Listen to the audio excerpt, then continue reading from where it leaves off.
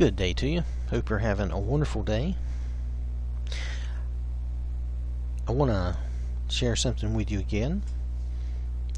I am in the Gospel of John, chapter 6.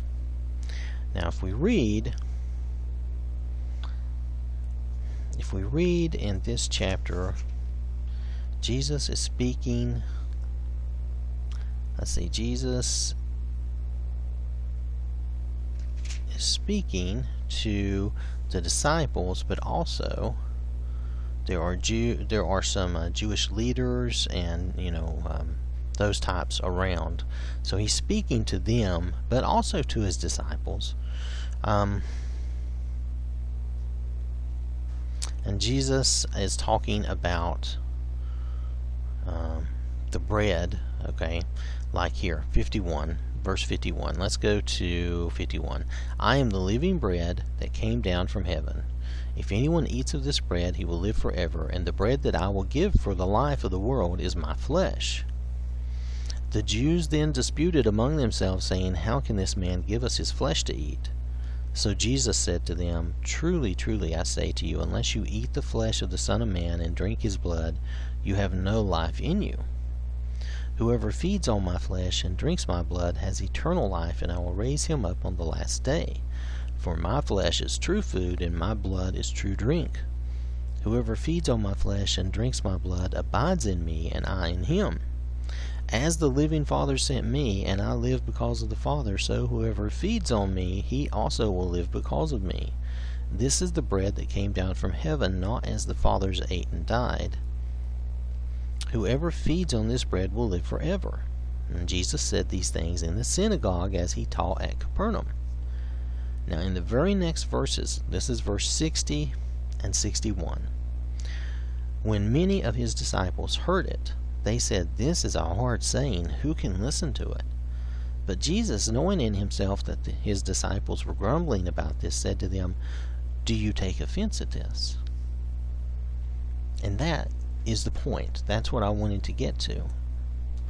The Word of God, the Bible, has a lot of hard sayings, things that honestly we don't want to hear, we don't want to follow. I can tell you personally, for my own sake, that is true. I would much rather do what I want to do.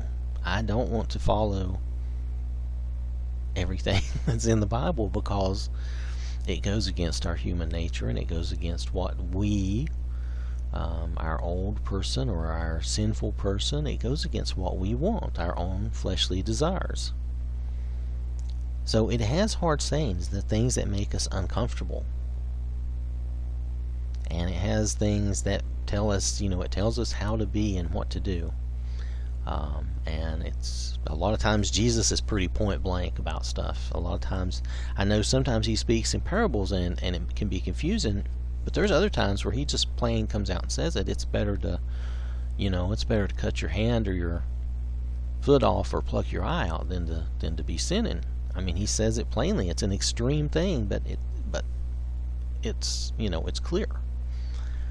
So it has hard lessons in it. It has hard things to accept. The Word of God does. Jesus presented us with things that can be difficult to hear and think about. Now, they misunderstood this, and they didn't understand that he was speaking spiritually. He did not want them to be cannibals and eat his flesh. Okay, they misunderstood that he was speaking from a spiritual standpoint, but still, it was a hard saying for them to hear and to understand.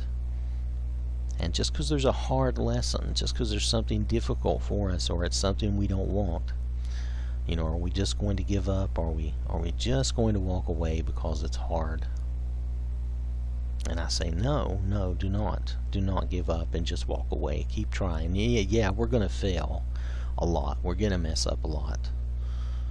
But even though there are some hard sayings in here, and there are some hard lessons for us to learn, and it's difficult for us to get through those, don't give up. Don't walk away. It is well worth it to be in heaven with God and the Lord. It is well worth it. It is worth your eternal life to work through these hard things now.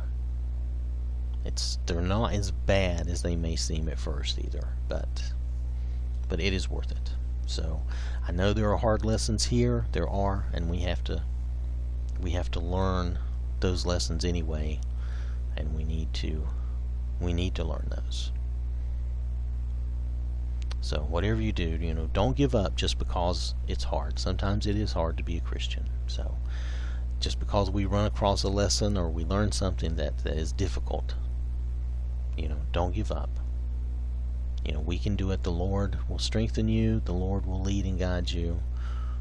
We can do all things through Christ that strengthens us. So, all right. Thank you for listening. I hope you have a wonderful day. And remember, God loves you.